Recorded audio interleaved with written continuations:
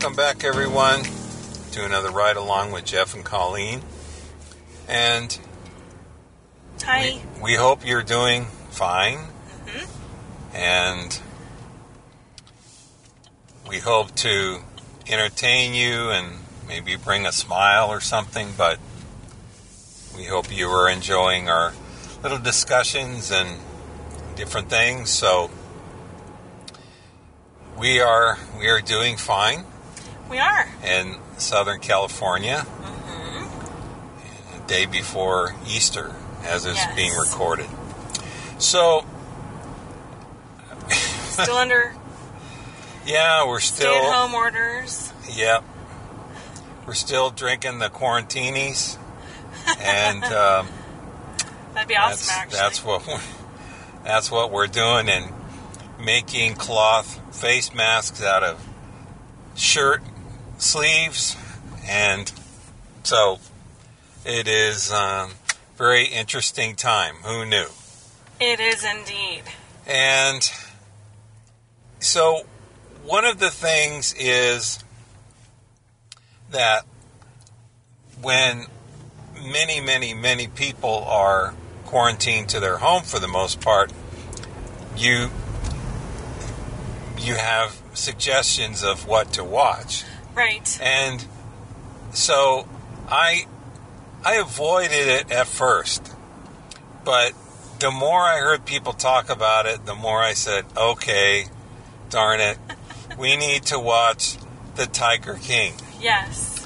And so we watched The Tiger King. We did. And it was just as wild as I thought it would be. Mm-hmm. But my short little review is it was done way better than I thought it was. Sure. Going to be done. Right. And so I was pleasantly surprised. And as we record this, I did hear that there's another episode coming out. There's a bonus episode coming out. So, and they're talking already in the works of having a movie about this, mm-hmm. or a series or something that Kate McKinnon is involved with, and she's going to play Carol Baskin, which Kate will do an amazing job of being Carol Baskin. And then there's a few actors that are in discussions of who people think should play Joe Exotic, the Tiger King. So I agree with at least one of them. Yeah. Dax Shepard, I'm looking at you.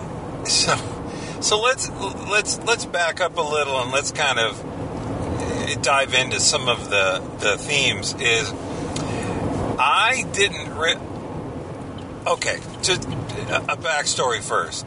I grew up in Southern California. Yes. I did go to Lion Country Safari. Okay. In Irvine. Yes. So for those that don't know, back in the 60s, 70s? 70s. Well, 60s as well. Right. Because I was there when I was a little tiny. So 70s and even up into, like, I want to say 80-something. Yeah. Was when they had this park, this wildlife park called Lion Country Safari.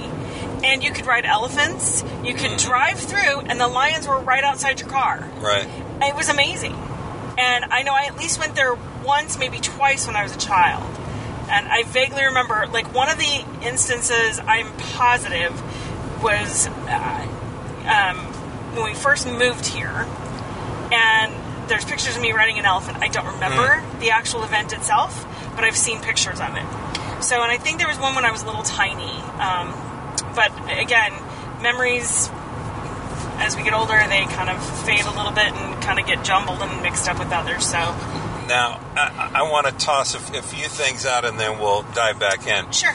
Lion Country Safari was kind of a copy of another Lion Country Safari park in Florida. Okay. So that's There's the West Coast version? Right. That's Lion Country Safari Light? Yeah. And number two is I am a bit of a fan of old buildings and old artifacts from previous things. Right. Mm-hmm. And so after Lion Country Safari shut down Yes. in, I believe, the 80s. I don't know Late when. 80s, yeah. And Early 80s, maybe. right around that area, a place called Wild Rivers Right, a water park. Water Park was put in there. Yes. And one of the things that you walked under was these two large Tusks. fake Yeah. elephant tusks that kind of made this archway. Yeah. And, I mean, no one really kind of knew at this point what it was, but Right. I knew what it was, and a lot of people did. Yeah, And it's so throwback to Lion it Country was Safari. that Lion Country Safari little area where they had the gift shops and that kind of thing. And there was a little thing where little kids could get on a Jeep and go through a version of kind of like a Disneyland or Knott's Berry Farm or something, a version of the safari. Oh, okay. And they had these wooden animals that would poke their head out, cute. and so I mean even little kids could kind of get a little interactive Sure. version Like of it. a mini safari. Right. Without the danger of the animals. Correct. Yeah. And it was really a neat kind of a thing, but Yeah. I would imagine that they had a little trouble here and there, and thus segues back to Tiger King. I actually do remember a story about Lion Country Safari where one of the lions actually escaped. Oh, And Okay. they had to hunt it down and like tranquilize it and bring it back. Yeah. And secure the area where they kept it.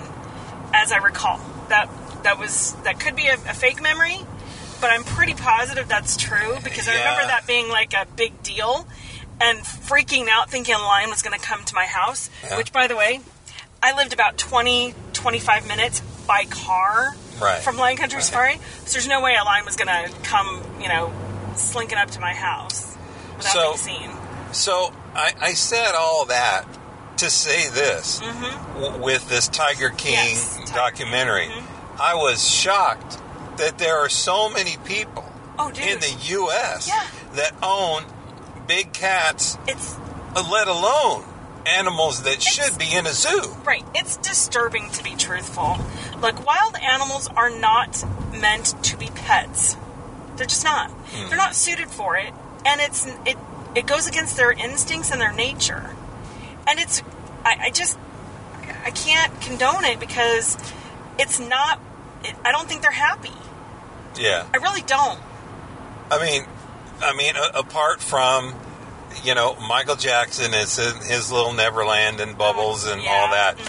But it's just, this Tiger King thing, it was tough for me to watch some of it when they showed the animals because I felt nervous for them. Right. And I just... It was disturbing it was hard to on watch. that level. It really was. Some of it with the animal parts and all that. Yeah, there were parts of it that's definitely hard to watch. But it was... I kept thinking... This must be in Florida, but it wasn't. No. It was in Oklahoma. Okay, so Tiger King himself lived in Oklahoma. Right. But Carol Baskin is in Florida. Okay. Not that far from your mom, actually. So she's really not that far from your mom's house. So, and I think your mom actually, at one point, I keep having these really weird random memories. Again, could be making all this stuff up, I don't know. But I thought your mom said that she actually did go to Big Cat Rescue. She may have. My mother loves... Cats. Two things in life a lot is the beach and, beautiful wild animals, including tigers and lions. She's particular to cats because she's got cats. That's true. She has a cat and she loves cats. She really likes cats. So, but yes. So, and then there was another third person in this that kind of was, embroiled in this whole thing named Doc Antle.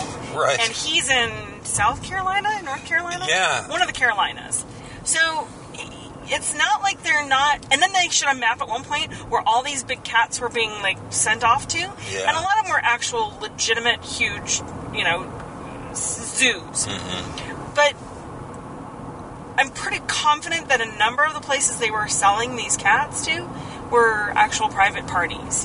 Which is really, again, just because you have the money doesn't mean you should spend it on caging an animal like that. Right. I'm sorry. If you want to adopt an animal, do something, and you have lots of money, do something good like conservation efforts in their native habitats. How about that? Yeah. That's just my little PSA for there. So it was just kind of like the show Dynasty or something. There's infighting with all the different people in the place, and also, as the GW park would kind of morph and move around. And, GW Park is Greater Wynwood Zoo, and that's the one that was owned by Joe Exotics. Joe Exotic started that one. So, the funny thing is Tiger King, the actual full title of the documentary series is Tiger King Murder, Mayhem, and Madness. Right. It does not disappoint. The title does not disappoint. There's all kinds of stuff, and you just kind of, you end the show that you're watching, the episode you're watching, and you're like, how much crazier can this stuff get?